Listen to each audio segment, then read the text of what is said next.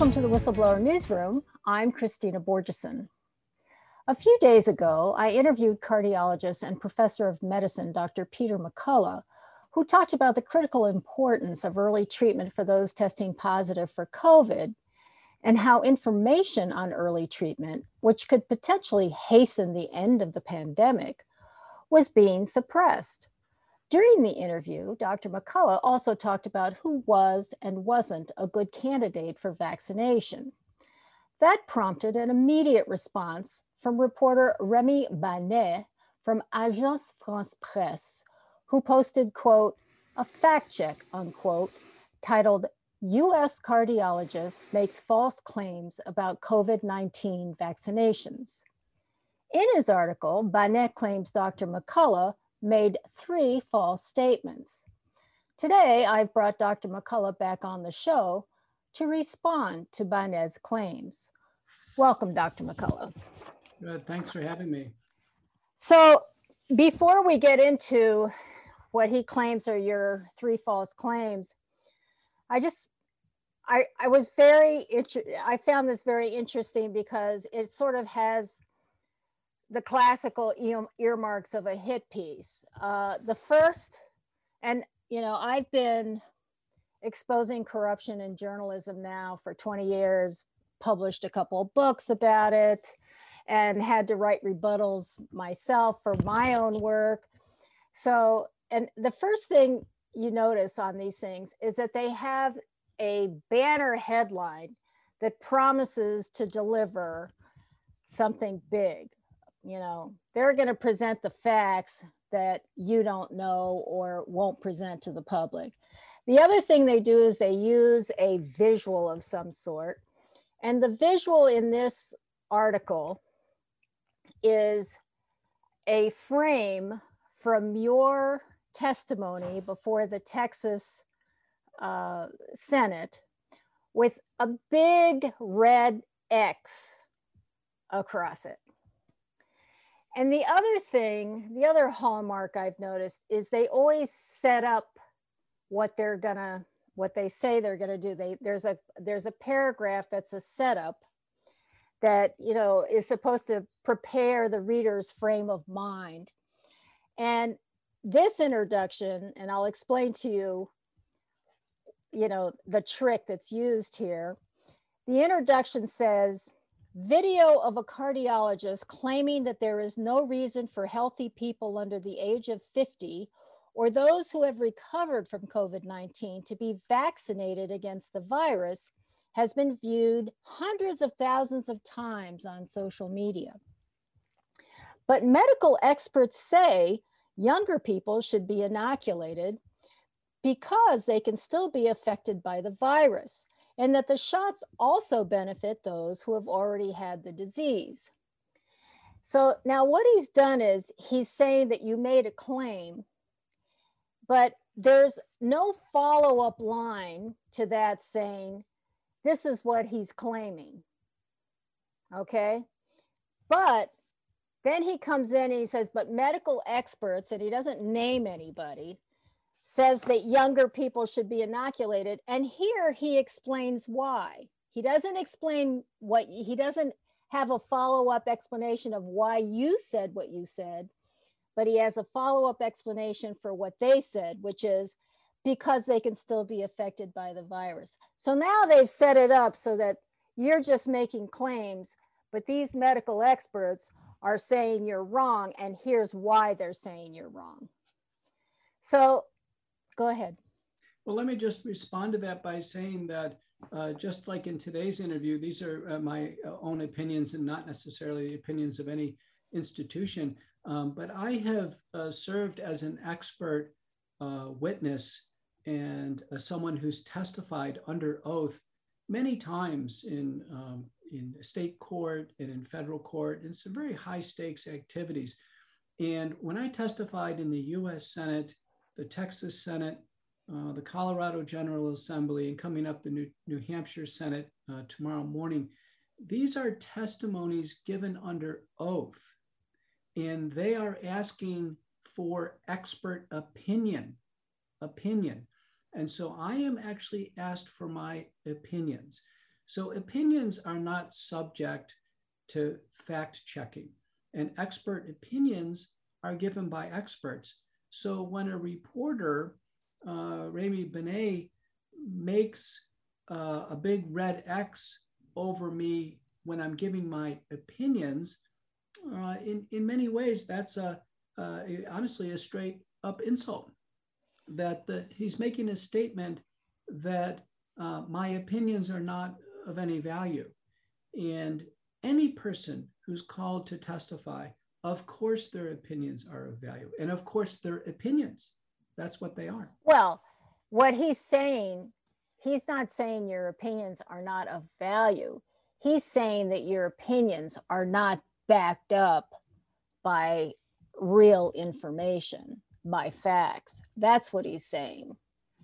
But keep in mind that opinions are based on the sum total of knowledge and expertise, such as a doctor like myself gathers over the course of an entire career of study and understanding human medicine and biology and caring and seeing and examining for patients. And the reason why I was asked to testify uniquely is that I had some convergence of information on SARS-CoV-2 experience in interpreting evidence and interpreting studies, being an editor of 2 major journals and being the most published person in my field in the world. Any court in the world or any state assembly would want an opinion from someone who's really at the pinnacle of their field. Now, I'm applying it to a brand new pandemic, but I'm using the sum total of my skills in doing so. And in my view, that opinion is of as much value as any opinion in the world right now. Well, let's get to what he's saying. You said that's wrong, okay? He said, and again, this is part of the hit piece, is that he says, okay, you healthy people younger than 50 do not need a COVID vaccine.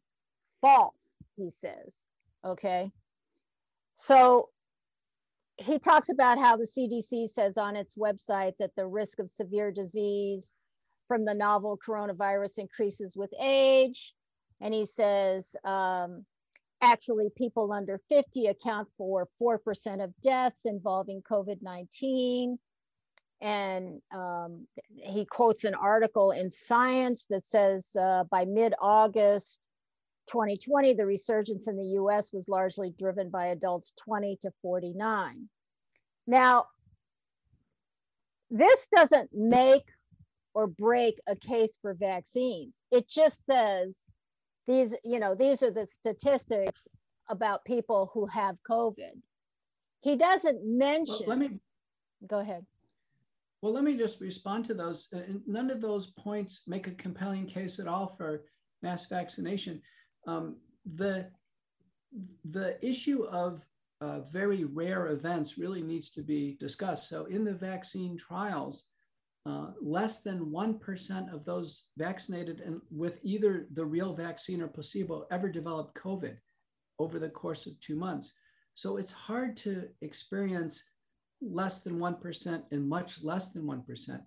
Now, when you take people under age 50, the mortality rate and hospitalization rate of COVID-19 is way less than 1%. So when you take the product of way less than 1% times way less than 1%, the point is anybody receiving the vaccine under age 50 is going to have an imperceptible effect of the vaccine on a population level. Remember that the illness is treated. And he points out that 4% of people who died were under age 50. That's not the same thing as a 4% mortality rate. The mortality rate is way, way less than 1%. But having said that, the mortalities that have accrued are in patients who are not treated of all age groups. And because we know treatment reduces the risks of hospitalization and death by 85%, when we apply that to a range below age 50, my clinical judgment, in my opinion, is that vaccination would have no population impact in patients under age 50. That's my opinion. You're saying with the early treatment? Well, when we put all the factors together, that the vaccination has less than a 1% public health impact from the clinical trials. And the rates of COVID-19 hospitalization and death when it occurs under age 50 are very, very rare. When you put all this rare data together, when you multiply the numbers just get smaller. So the point is, vaccinating people under age 50 mathematically cannot have a public health impact. Well, and you said that, I believe, you said that in the previous interview that we did. You already pointed that out. And one thing I notice that he does in here is that he separates what you're saying about early treatment from what you're saying about vaccinations. Because you were saying, first of all, vaccinations have such a small impact. And also you said, I believe, that because they're experimental, for some people, they might not be a good idea. Like women. Keep in mind, the vaccines were never tested in patients who had COVID, who had previous suspected COVID, in childbearing women, in women who are pregnant, and then individuals under age 17 years old. That's a large fraction of people under age 50. So right away, we would take away those groups as never being tested in clinical trials. And we never would apply any form of treatment, even fully FDA approved treatment. We never apply those treatments, drugs or vaccines, to people not studied in clinical trials. Again, that's my opinion and that's my judgment. If you ask me, Dr. McCullough, we have a brand new drug and it's never been tested in a pregnant woman. Should we just go ahead and treat pregnant women? Of course, my answer would be no. Any reasonable doctor would say no. Wouldn't the FDA advise no? Wouldn't the CDC advise no in that?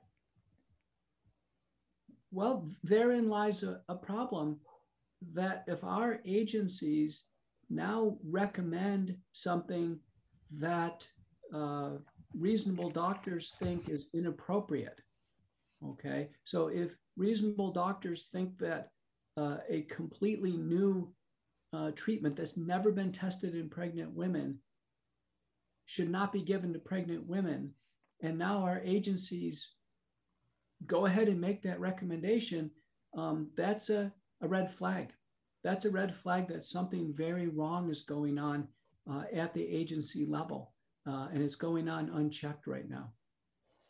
Yeah, because they're saying people who've had COVID should have the vaccine. They're saying everybody should be vaccinated, basically. So that is beyond any regulatory standards. Regulatory standards are strictly that new treatments are used in patients who have been studied. So we have information on safety. And anytime we deviate from that and we start using something in patients that weren't included in the original studies, almost every time we get burned with safety. So the point in fact is, for childbearing women, now the case reports coming in of miscarriages and stillbirths are quite alarming. The manuscript that was in preprint now from Manchester, United Kingdom, where approximately 2,000 patients were mass vaccinated, 26% of them had prior COVID, but they felt coerced into vaccination. They had 2 to 3 times the serious adverse event rate. So here's my judgment. My opinion is that a COVID recovered patient has no opportunity for benefit and only an opportunity for harm. And that was my opinion 3 or 4 months ago.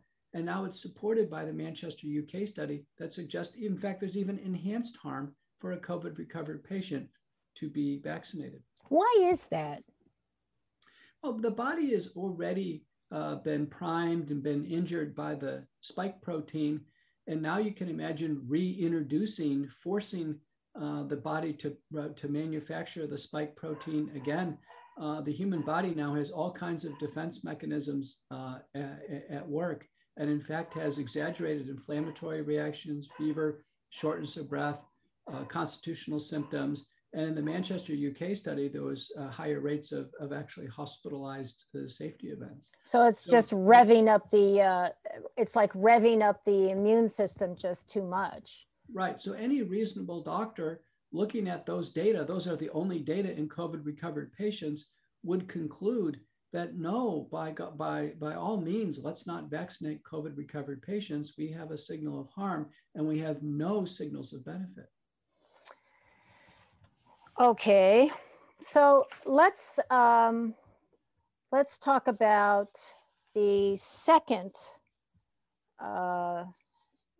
his second claim. He says, people who have recovered from COVID-19 do not need the vaccine. You said that, and he said that is false. He says that your claim that people who develop COVID have complete and durable immunity is absolutely false. So what is your response to that? Well, the SARS-CoV-1 virus, which had its outbreak 17 years ago, is about 80% similar to the current SARS-CoV-2 virus. And what we know from that group, since they have been followed for many years, that the durability to their immunity is certainly the 17 years that they've been observed. So patients didn't get SARS a second time. And so there's been great interest with 110 million people in the world who've gotten COVID. There's great interest if one can get it again and again. And so the important proxy is a severe case requiring hospitalization. Since the nasal testing can be positive and be false positive, it can be false negative, the nasal testing itself can't be used as a proxy for the infection alone. The clinical syndrome of being very sick and ill and requiring hospitalization, in my view, would be really the gold standard for a case. There's never been a case where a patient was very ill and hospitalized and proven to have SARS-CoV-2. And I mean proven by, let's say, PCR confirmed with antigen testing or full exomic sequencing, full genomic sequencing, let's say in April. And sure enough, they're in the hospital again in September, sick again, whether it be a variant or the same strain again. It's never happened. It's never happened. So all the cases that have been reported have basically been misrepresentations or misinterpretations of the PCR. So I just reviewed a whole series of these in preparation for this, and every single one of them, in fact, sometimes the authors say the first infection was asymptomatic. Well, that's not COVID. That's just a false positive PCR test. The real infection is when someone is clinically ill. And so I think listeners out there can be confident that COVID recovered patients have robust, complete, and durable immunity. And don't forget, there have been a variety of strains in the United States, so our population immunity is heterogeneous. That is not true with the vaccine. We are, in the clinical trials, breakthrough cases were seen and well described, and now we're deep into it with the vaccinated population coming down with COVID-19. Reports of hundreds of cases from Washington State, Michigan, North and South Carolina. They are absolutely rolling in. In my clinical practice now, I have entire families of variously vaccinated individuals who are coming down with COVID-19. And importantly, in the Pfizer trial, after the first vaccination, there was an increased rate of people presenting with suspected COVID-19 syndromes and in fact having confirmed COVID-19 syndrome among those vaccinated. And the data from Israel has shown the exact same thing.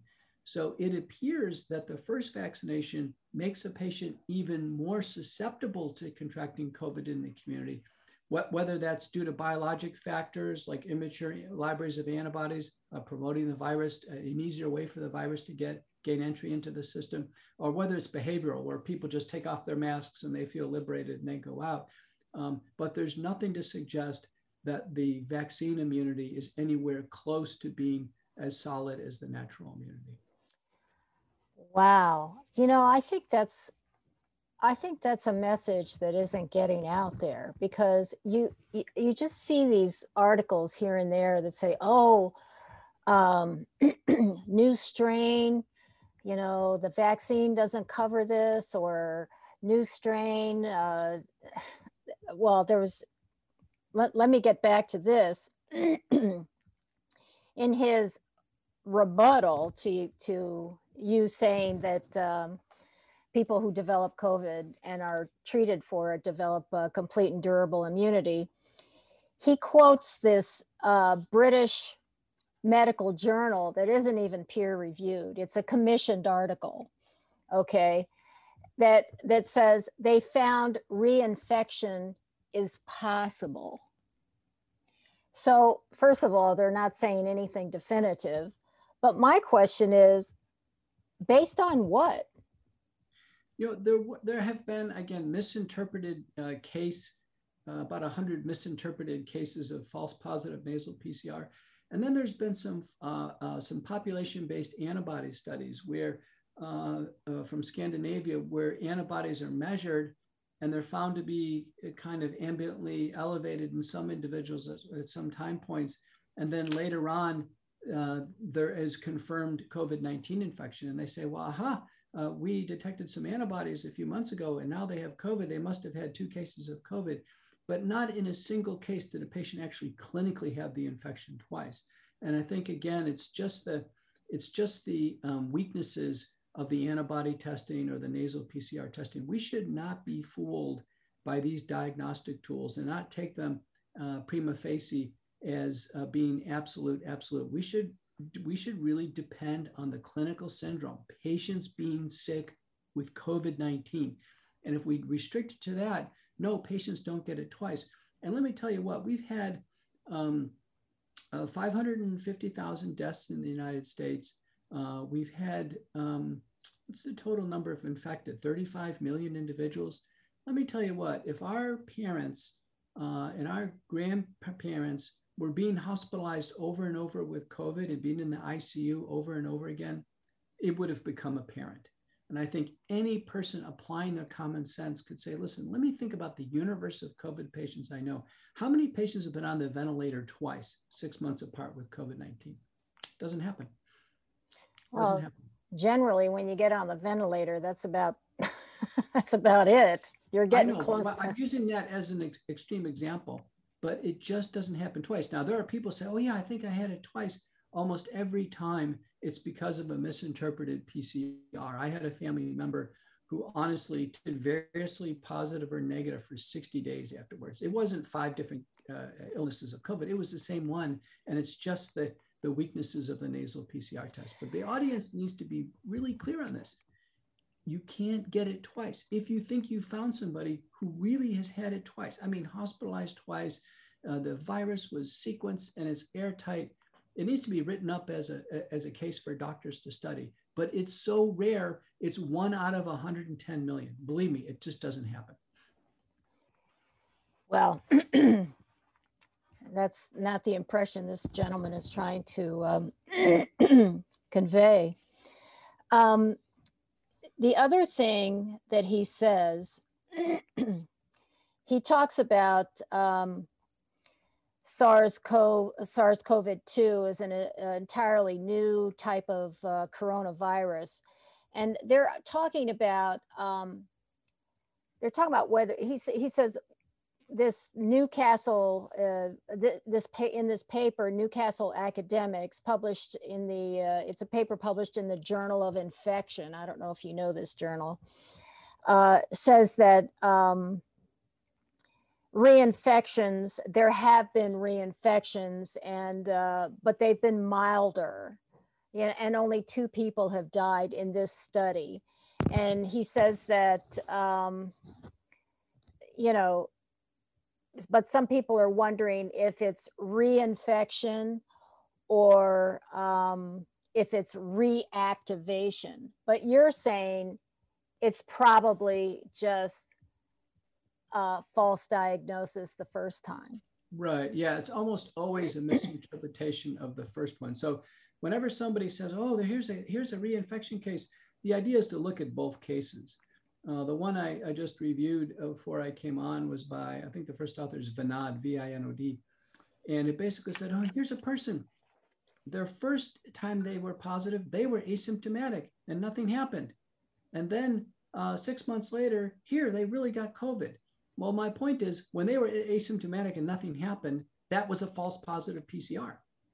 The interpretation is not that they had COVID. The interpretation we understand now is that's a false positive PCR every single time. There was one from France a few months ago, the same thing. It's just a false positive PCR that the authors mistakenly claim as an infection. And then, months later, the patient gets the real thing.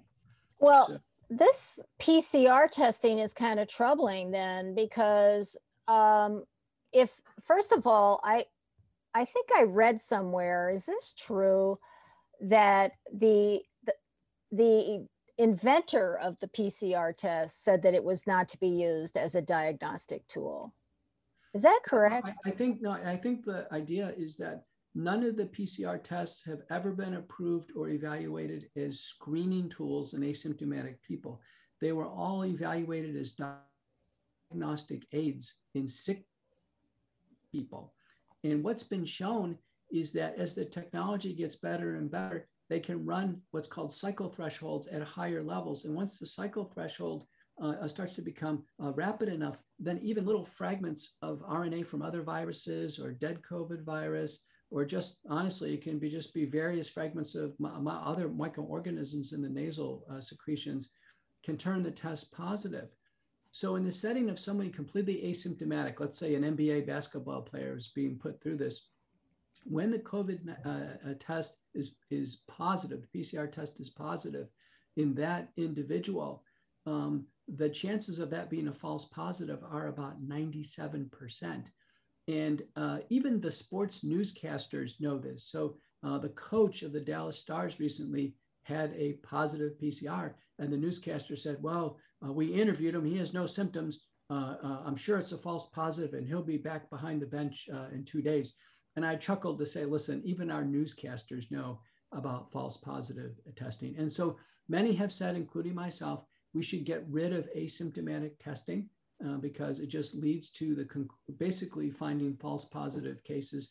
And we should restrict the testing to patients who are sick. And in terms of the cycle threshold, there's an important paper by Boston, B-O-S-T-O-M, in 2021 from the Northeast of the United States that analyzed the probability of tests being truly positive and cycle threshold. And he found that the cycle thresholds, I think below 25 or so, one can start to be pretty confident that that's a real COVID-19 infection. And clearly the rapid antigen test, which identifies the nucleocapsid, can be used. And then if the virus can be completely sequenced, which it has been done in some of the Chinese studies, then the real virus is there. So the PCR test at high cycle thresholds has led to a lot of misunderstanding, and I think fueled a lot of, I can imagine someone like Remi Banet, who's, he's not a doctor, he's just a fact-checking reporter. I could see how things could be rapidly flying over his head. And, I've got 17 years of detailed education in my life, and then decades of experience and looking over data very carefully. That's the reason I'm so careful about giving my opinions, because I know they're going to be revisited in years and decades in the future. And I'm certainly going to be I want to be on the right side of history. Look, this guy put this article together literally the same day we did our interview. I'm sorry, that's not due diligence on something like this. It's not. And it's clear if you read the article that he hasn't done his due diligence. I mean, he's quoting from studies that aren't even peer reviewed. Well, keep in mind, opinions are that, they're medical opinions. And if you were to get 100 doctors in a room and ask them, doctors, do you think that we should do asymptomatic testing? You're going to get a range of opinions on this, but that's the whole reason why we have opinions. Let me tell you, in cancer, when a patient has a complicated case of cancer, we have what's called tumor board, where Oh, a single doctor doesn't decide what's going on. Actually, a group of doctors sits down, they look at all the information, and they hash it out. I think with COVID-19, for all of these critical decisions, I'd be more comfortable if we really had a team of doctors, a panel of doctors who weren't stakeholders.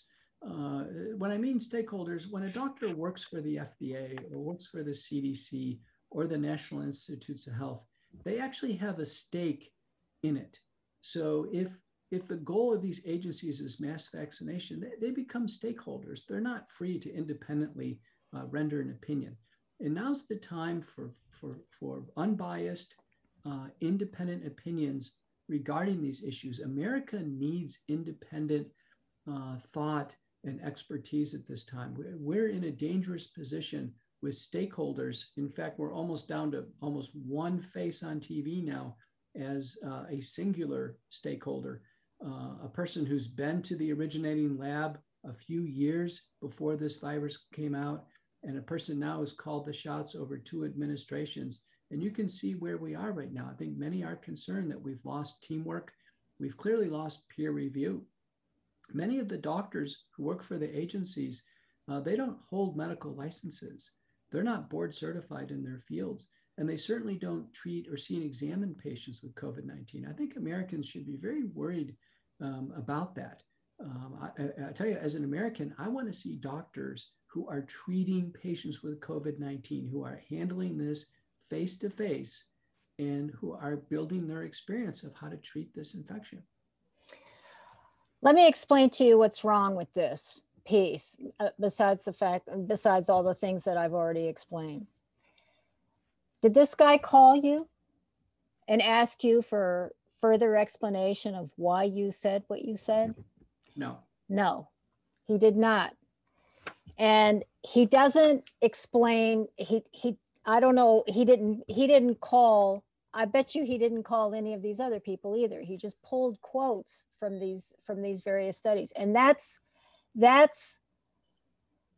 where the corruption is. If you don't make an effort, if you don't do your due diligence on this kind of subject, which is it's a life-threatening, life-saving subject, okay?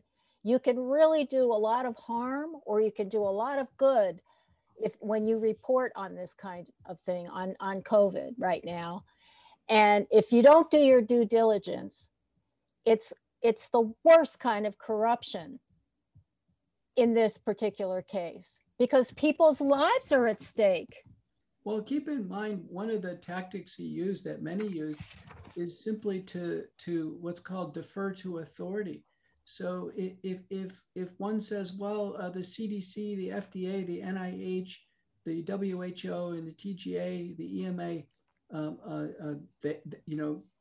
they disagree with you or what have you, that's perfectly fine. That's the reason why I'm actually supposed to have an independent opinion. If my opinion was exactly the same as the WHO, there's no reason to have me come give my opinion. They can just look at the WHO recommendations. So the whole purpose of getting independent opinions is to hear something other than what these agencies say. Well, but it's more than just on the one hand, on the other hand.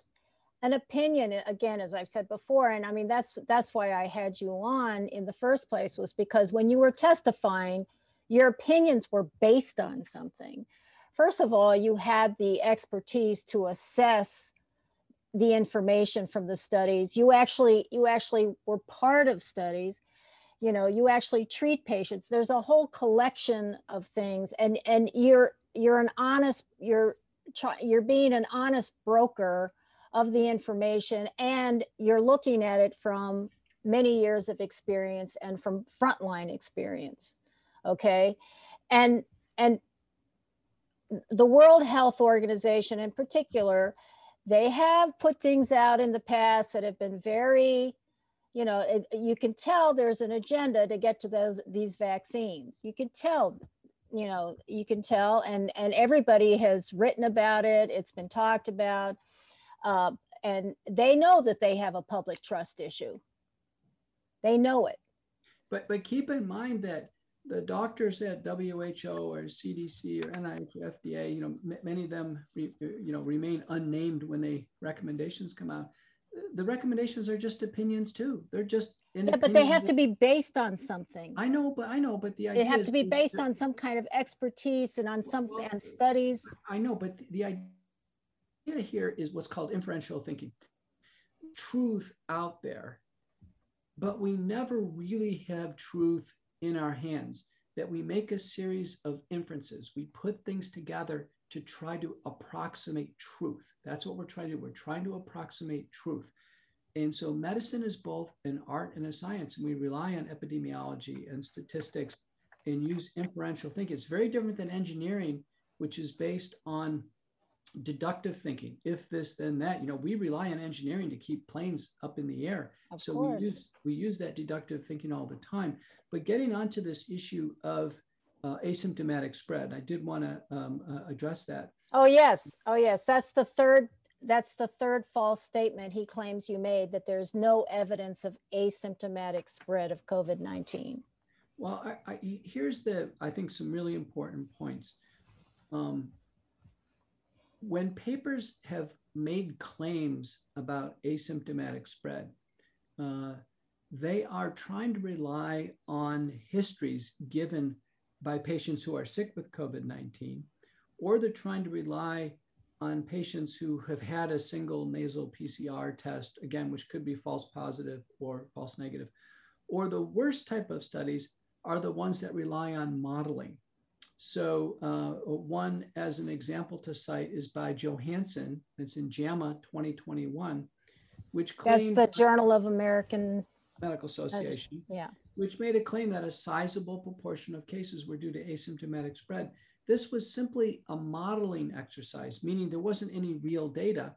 And it just says, let's assume that people are asymptomatic for 5 days. And if that's the case, and then we apply it to the Johns Hopkins database and what have you, that therefore, when we do the math, there must be 20, 30, 40, 50, 60% of cases that were asymptomatically spread. Well, that's just, in a sense, an advanced guesstimate. Okay, it's not. But that's not. That's the basis. The point of departure is an assumption that's sort of right. It's snatched out of the air. Right. It's just an assumption. So many have looked to the paper by CAO, C-A-O. It's published in Nature Communications. Now, this study is very impressive. This is 10,652,513. Please fact check that, Mr. Remi Banet. Individuals in China, and they all underwent not only the nasal PCR testing, but they did additional PCR testing to try to identify the nucleocapsid and really get patients who really had the virus. They really had the virus. And out of these 10,652,513 individuals, they found exactly 300 who actually had the virus, who actually really had the virus. And of those 300, 190 had already developed antibodies.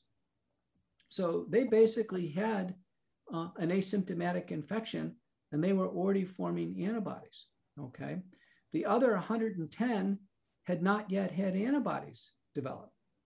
But what they did of those 300 is they tracked them down. They assiduously went after every single one of them and said, okay, give us every contact. Give me every single person you came in contact, family members, friends, what have you, and they went through it. And you know what? They couldn't find a single case of asymptomatic spread. A single case of asymptomatic. Wow. Now, importantly, they did testing in people down to 6 years old. 6 years old. And do you know how many teenagers under age 17 they found with the virus in their nose, asymptomatic? You know how many they found? 4. 4 out of a population of over 10 million sample. So if anybody thinks that children are the biggest threat and tons of children are carrying around the virus, giving it to their grandparents, there's not a single shred of evidence that that's the case. None. This is an entire falsehood that we should be vaccinating the children, that the children are the next biggest risk, that we should have our parents force our kids into mass vaccination. You can see where this is going now. None of this is a house of cards that's been built on falsehoods. You know, you've gone through them all. COVID-19 patients can get the virus over and over again. False. COVID-19 patients don't have immunity good as vaccine immunity. False. Children, tons of kids are carrying it all over the place. False. I mean, when we actually, so people making these claims, we always have to ask, show us the data, show us the science. If they say, oh, it's a modeling study.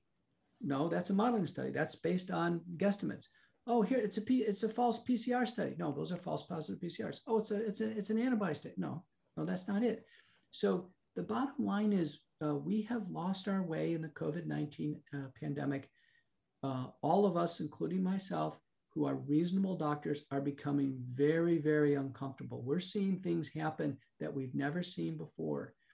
This idea of applying the vaccine, which is not 100%, which doesn't have any safety or efficacy data in children or pregnant women and childbearing, COVID recovered, suspected COVID recovered.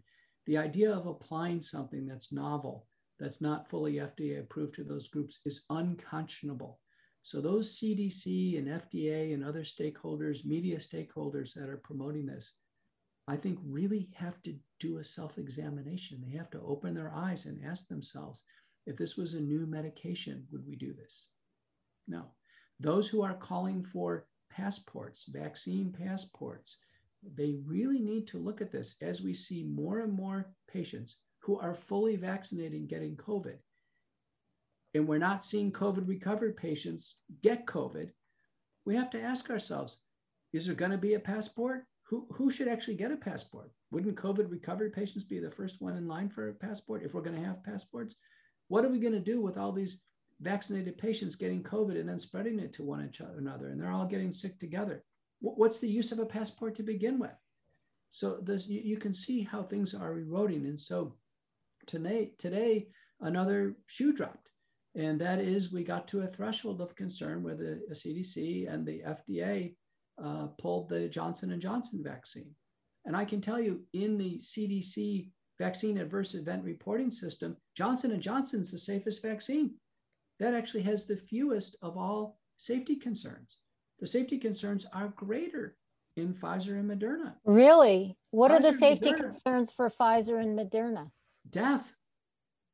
What? Death. We have over 2,500 vaccine reported deaths. This is very important.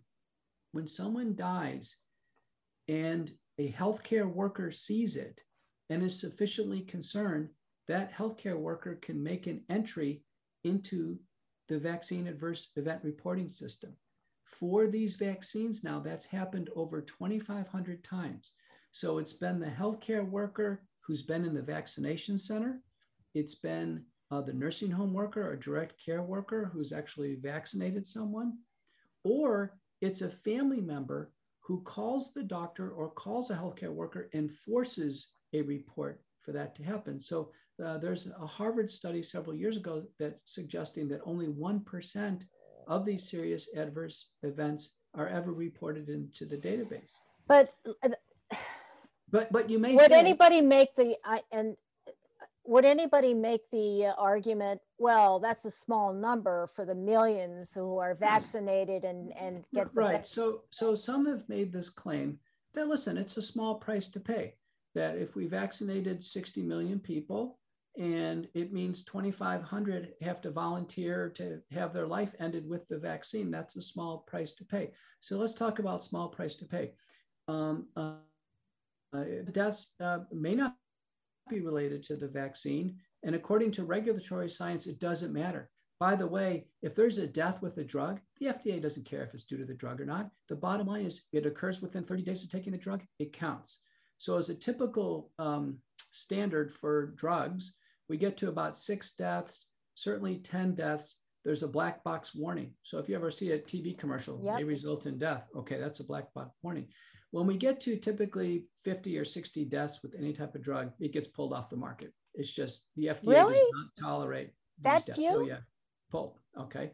When we had the swine flu, 1976 swine flu, there was an effort to vaccinate the entire population. We got to about 25% of the population, which at the time was 210 million. So we vaccinated 55 million people in the United States with swine flu. We got to 25 deaths. It was pulled off the market. They said, stop it. It's just too much. Why is this not the case now? Okay. Well, listen to this. We're at 60 million people vaccinated. We've had 2,500 deaths. We vaccinate 195 million people every year with the flu vaccine. The typical deaths that end up in the database are between 20 and 30. Okay, for 195 million. So by all standards, the mortality risk with this vaccine is off the Richter scale. It's off the Richter scale. Americans should be alarmed. And there's more hospitalizations than death. There's like 58,000 safety events. It means people are concerned enough they're reporting them, and they all pile up on days 1, 2, and 3. So Americans should be very alarmed right now. They should be extremely alarmed with the deaths that are being reported to this. Hold up. Did you just say 58,000 adverse events are being reported? Hospitalizations, deaths, developing blood disorders, miscarriages, emergency room visits, office visits. I mean, keep in mind, there's been nothing like this ever. It is agonizing as a doctor trying to recommend or guide a patient on vaccination. And I have to tell you, my phone blew up today when Johnson & Johnson was pulled off the market, because that was the one I was recommending, because it seemed to be safer than Moderna and Pfizer, and the patients are furious. I'm still trying to wrap my mind around what you said about the deaths, the number of deaths, and how in the cases of other vaccines and medications, if you have 20 or 30 deaths, it's being pulled. And here we're at 2,500 and 58,000 adverse events, and nothing's happening. Nobody's saying pull these things. What is going on? Well, since this session was about fact checking, let me give you the exact facts through April 2nd, 2021 from the CDC data.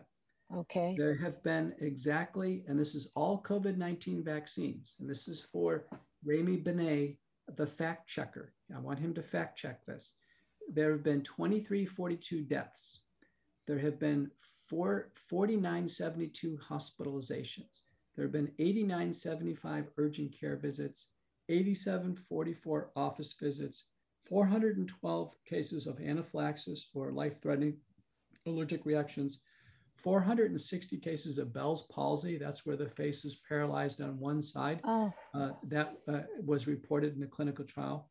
There's been 502 heart attacks, 84 reported miscarriages, 3145 severe allergic reactions, and 321 blood disorders called thrombocytopenia or low platelets. That's just what's being reported in the database, and from other published studies, it's suggesting that that's somewhere at a high end, that's 10% of reality.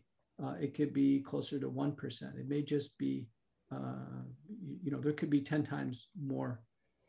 Why aren't doctors clamoring to have these vaccines pulled?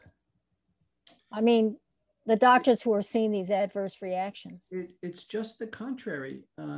Doctors are wildly promoting mass vaccination, just like the CDC, the NIH, and the stakeholders. Health systems are wildly promoting. But don't they all know the statistics are showing that these things are way more deadly and cause way more adverse events than other medications and vaccines, right? Well, what's going on is very effective. It's called the Trusted News Service versus News Initiative. And this is a openly stated December 10th effort put together by all the major media. YouTube has explicitly stated that they are involved in this. And this is an effort to what's called reduce vaccine hesitancy. So anything negative on the vaccine is being scrubbed from the media. It's being scrubbed from social media. And even though these statistics are available on the CDC website, one can just do their own query. There's actually now a query tool called OpenVAERS. This information is being scrubbed from all forms of reporting. And in fact, anytime a death is reported, there's a quick tagline that says, and the death wasn't related to the vaccine. And when we were at 1,600 deaths, the Center for Disease Control just put a statement on the website saying that CDC and FDA doctors, not named, reviewed all the deaths, and none of them were related to the vaccine. None. Well, let me tell you, 1,600 deaths, when you read the narratives, getting the autopsy reports, getting the death certificates, getting the hospital records, figuring out what happened, that would have taken months and months and months to do. There are cases where people die right in the vaccination center, right after they get the vaccine. It would be impossible to come up with a number like 0. None of them were related to the vaccine. And according to regulatory science, it doesn't matter anyway. The FDA never really cares if what the sponsor thinks about causality. The FDA says, listen, enough's enough when it comes to a drug. There's been so many deaths. Sorry, you got to pull it. Here, this is just like the CDC, FDA, and NIH saying vaccinate women. Just like they're saying that, for them to say none of the deaths are related to the vaccine. At this point in time, I think reasonable doctors could conclude that the agency's opinions now are not trustable. And we're in a runaway freight train of trouble. And I think Americans listening to this ought to start to feel really uncomfortable. None of these things make sense. When I've had somebody, I had a casual conversation with somebody, and him and his wife were proud to have the vaccine. They were patriots. They went out and got vaccinated. The first thing they asked me if I got vaccinated. And then I said, there is a concern that these deaths are mounting up. And he said, listen, there's been 60 million people vaccinated, 2,500 people dying. He said, small price to pay. And I said, you know what? I bet Adolf Hitler said that too. Small price to pay to have an Aryan race. What we're seeing now is we have so many parallels to fascism, to Nazi Germany right now, what's going on. Disinformation, propaganda, harm, fear, coercion.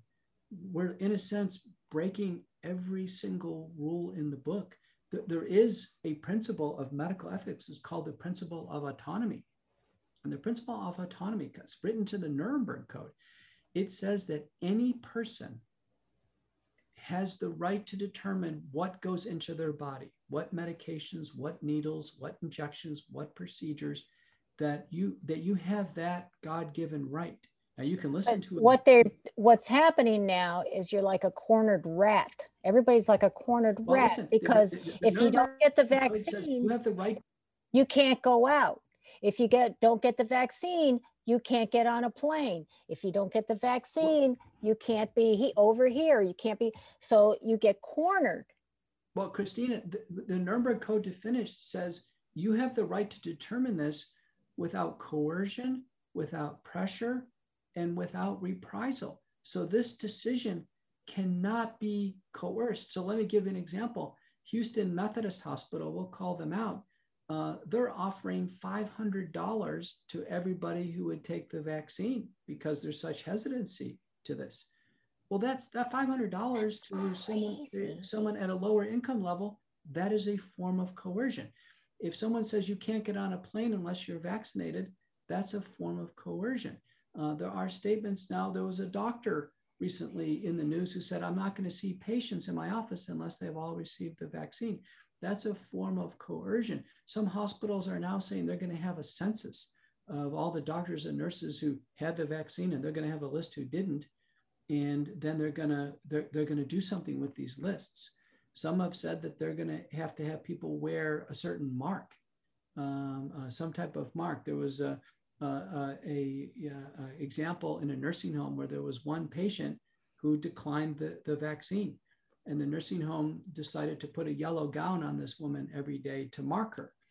Well, these forms of marking people and these forms of coercion, what have you, they're very similar to Nazi Germany. Remember, if you didn't kind of start to go along with the program of Adolf Hitler, there was a period of time where there was forms of coercion and marking. And ultimately, people got to the point where they were marked. And don't forget, there were Right. Jews and non-Jews who Right. lost their lives in the Holocaust. It was, more Jews than non-Jews, but, the ratios were both, fractions were both pretty high.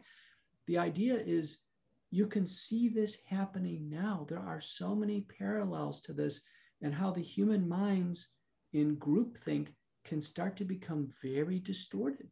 This idea of small price to pay. Of course, my answer is, well, what if that was your mom? Would you still be saying that? Yeah. Right? Small price to pay? Well, I mean, it doesn't really, to me, if it's not in line with previous practice, that's particularly telling.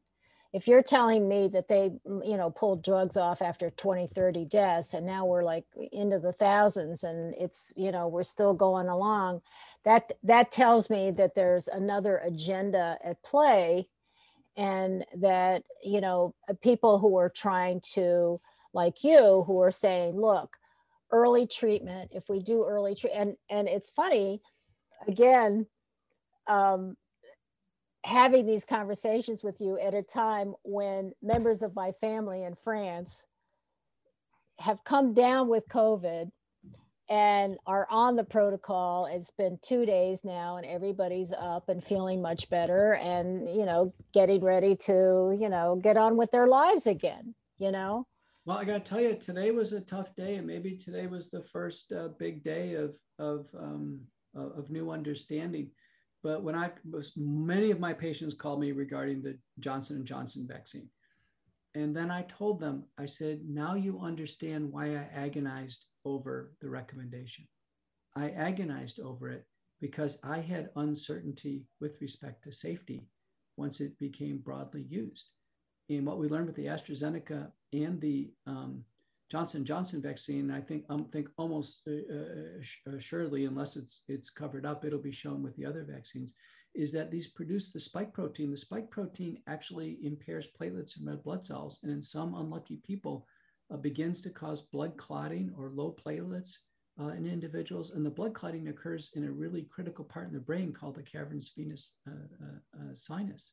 So it's cavernous sinus thrombosis. And Remi Banet can fact check that to make sure I've got the right ventricle in the brain affected. So he's I'm going to buy him a cup of coffee when I go to France next time. But this should be a lesson. We're going to have to finish now, but this should be a lesson to young journalists who are trying to put X's over senior scientists in the world, and people who have really dedicated their life to science and to medicine.